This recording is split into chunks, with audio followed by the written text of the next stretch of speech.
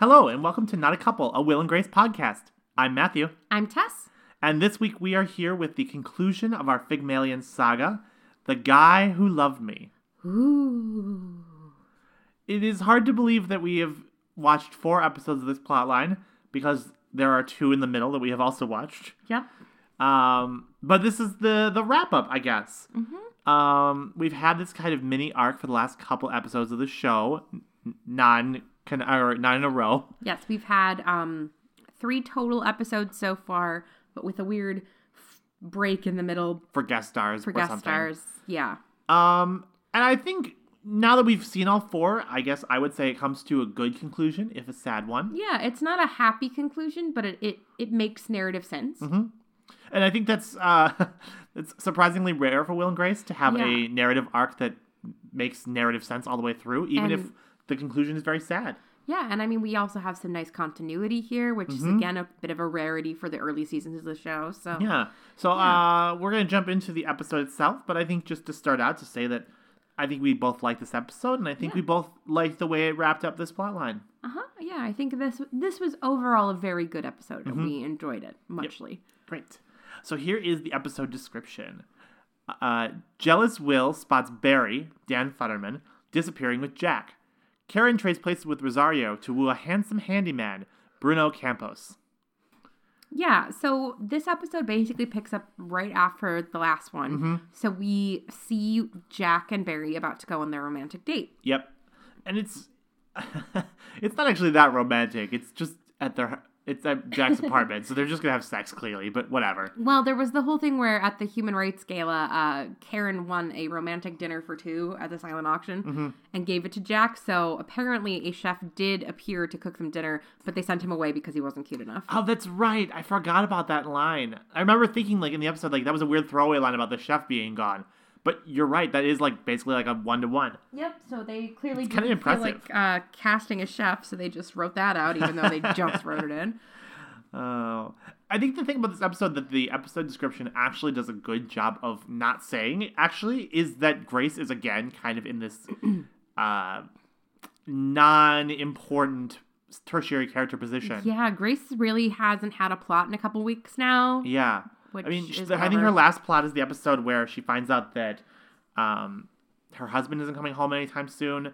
And since then, she's kind of just been around in a very Karen season 1 kind of way. Yeah, she just kind of floats in and out of scenes to make weird jokes. Literally, she shows up this episode, and one of her biggest scenes involves her farting in the hallway. Right.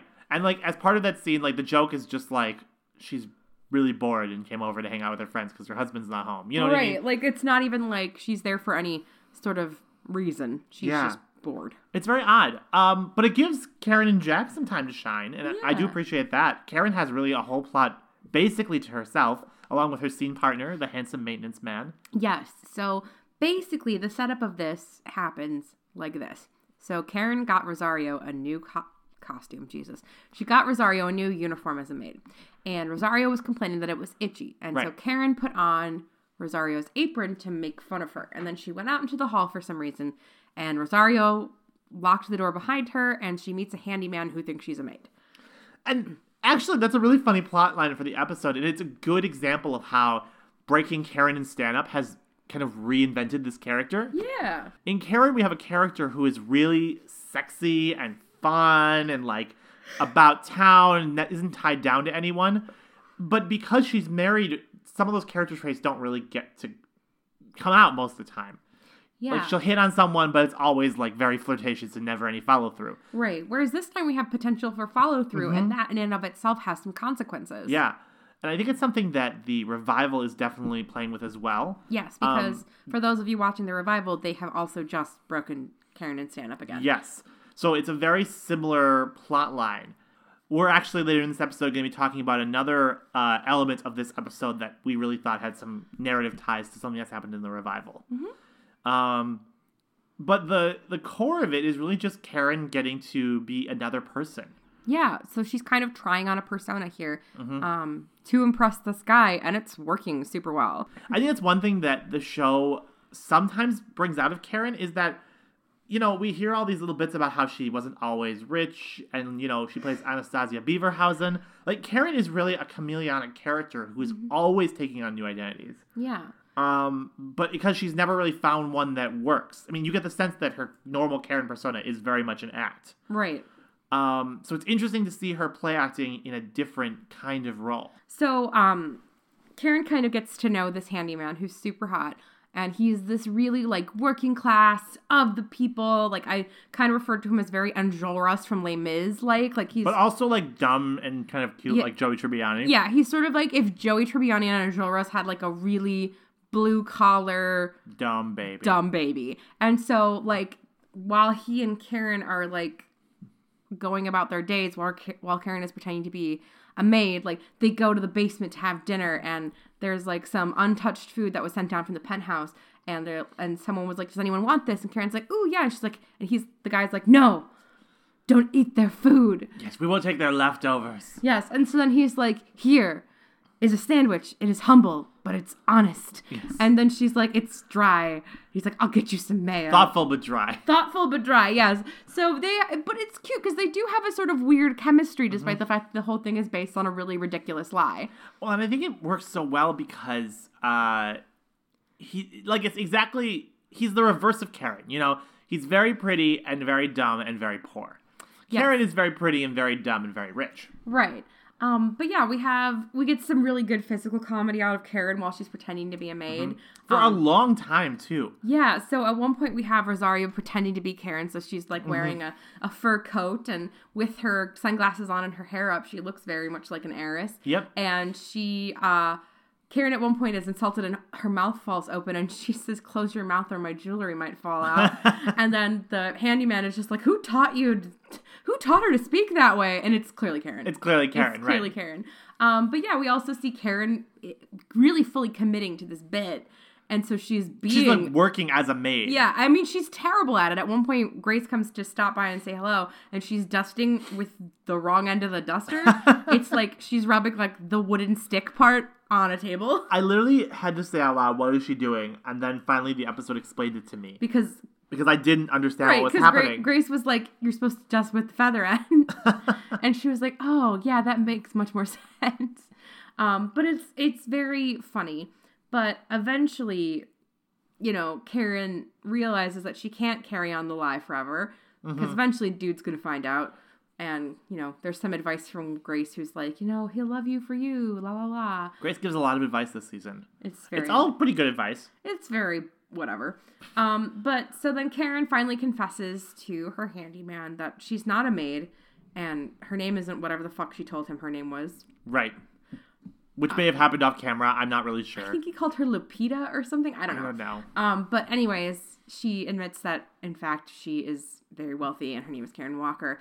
And it turns out that Homeboy is so ready to abandon all of his principles to be with a rich lady. He's just like, yeah, that's fine. Yeah, oh no, how will I survive, etc., And Karen is so overjoyed by this that she's like, this is wonderful. We should have some champagne to celebrate.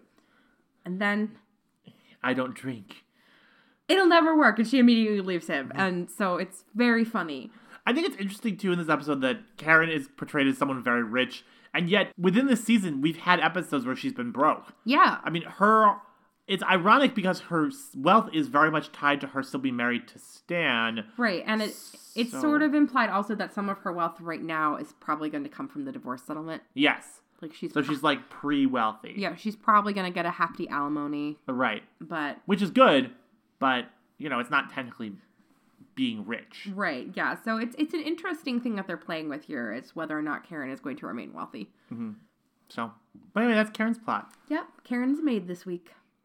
So, let's talk about the last bit of the Figmalion plotline. Yes. So, basically, to set the scene, we've got Barry and Jack on their date. And very romantic, sort of. And Will is pacing the hallway like a lunatic. Yeah, I mean, Will is kind of unhinged in the last episode where we see him, like, trying and failing to touch Barry. Yes. But this episode is, like, a new low. I mean, he's in the hallway, listening at the door. Like a creep. Trying to look through the wrong end of the peephole. Like, right. And it's super weird. It's super weird. And we kind of expressed our concerns with the plotline already last episode, and I am sorry to say that none of them are addressed in this episode.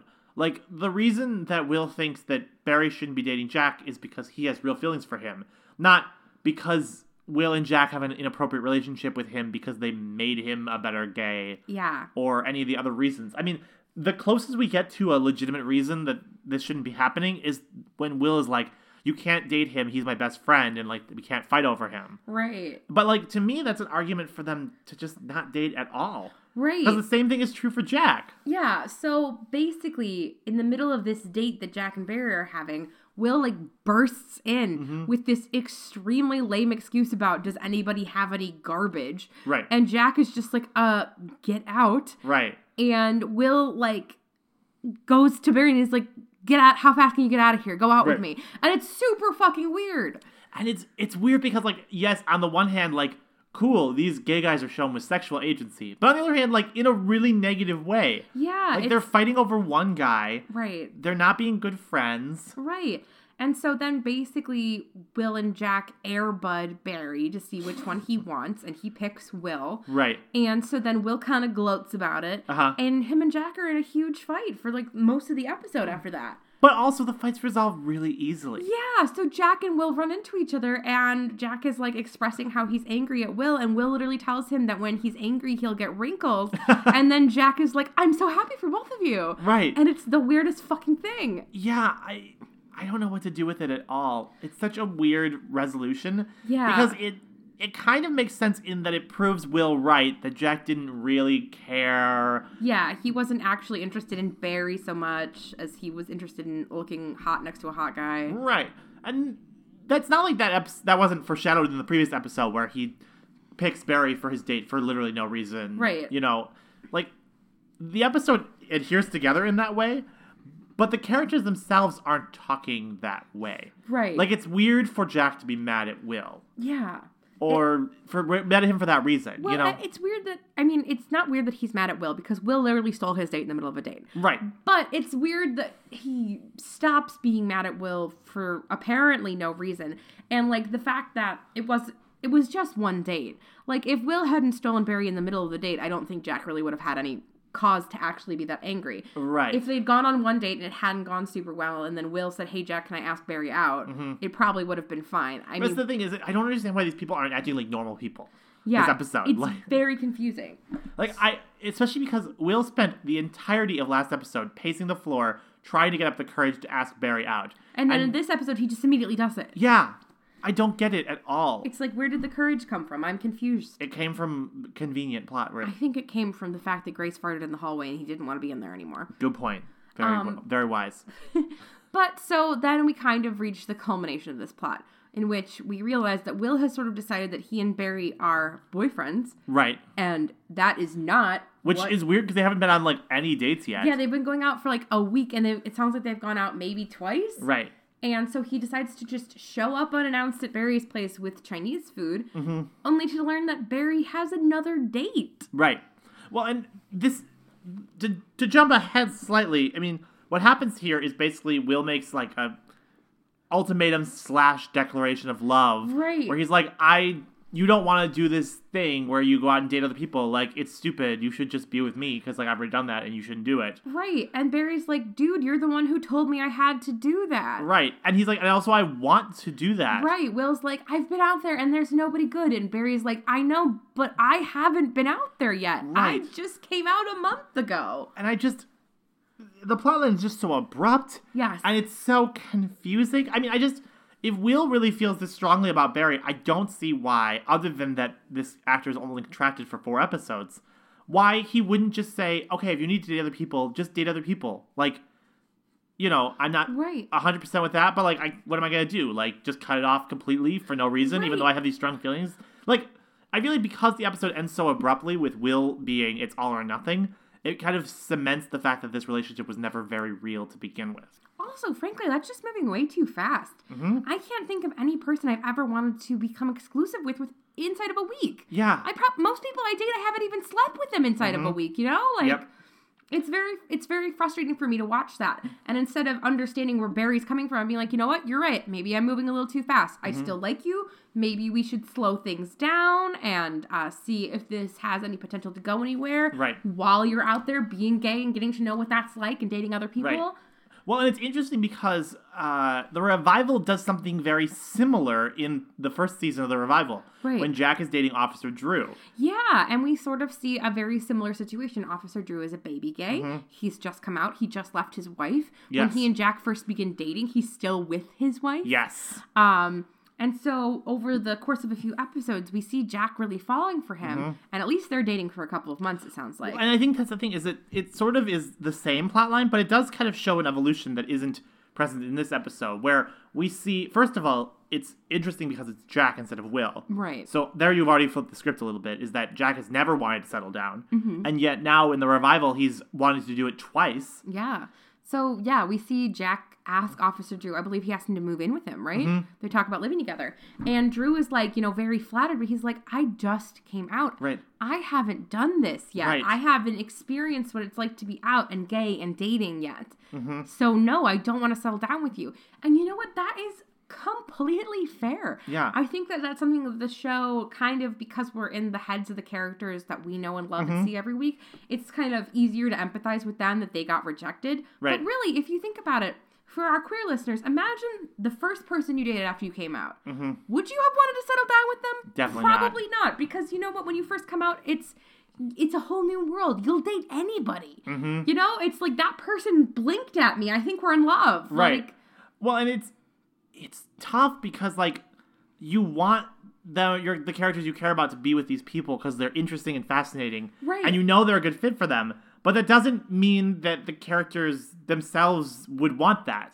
right. And I think, I personally think that, like, the Officer Drew plotline does a better job of it because it shows how, like, you can be in a relationship with someone and then, like, just have it be going different ways and it naturally separates. Right. I think in this plotline, there is such a clear disconnect right from the start that it's clear that Will and Barry are just not communicating about what their wants and needs are. Right. Whereas in Jack and Officer Drew's case, there's a clear sense of a want or need developing over time. Right. You know?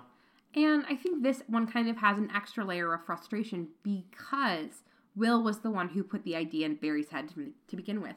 If this had been first date Barry would have loved to have a boyfriend. Right. Right off the bat, the moment he came out. But Will kind of, like, educated him on what it meant to be gay, and he has this whole new worldview, and he is like, I don't want to just date you. You're great. But I haven't dated anybody else. And I think that's the other reason that this plotline is so frustrating because, like, I don't think the episode gets to that, really. Yeah. Like, yeah, I think from the outside you're saying, yes, like, this is a tragic, Pyrrhic victory because Will has made this perfect gay man, My Fair Lady style, except he has actually realized now that he shouldn't have made that gay man, like... Right, because if he hadn't, he might have a boyfriend. But there's no sense of tragedy there beyond the immediate Will doesn't have a boyfriend. Like, right. There's an inherent tragedy in the sense that if we are meant to take Will at face value here, that he has created yet another gay guy who's just going to go out and have a bunch of meaningless dates, and only when he's as old as Will realize that he should have settled down with someone. Which is ironic coming from Will, who had already settled down with someone, and, like... Again. There's some inconsistency of plot and character happening there. Right. But I think the episode doesn't really engage with that, and that's why it feels sort of abrupt and hollow. Right. I mean, the episode also, from my point of view, doesn't really engage in the fact that Will is just plain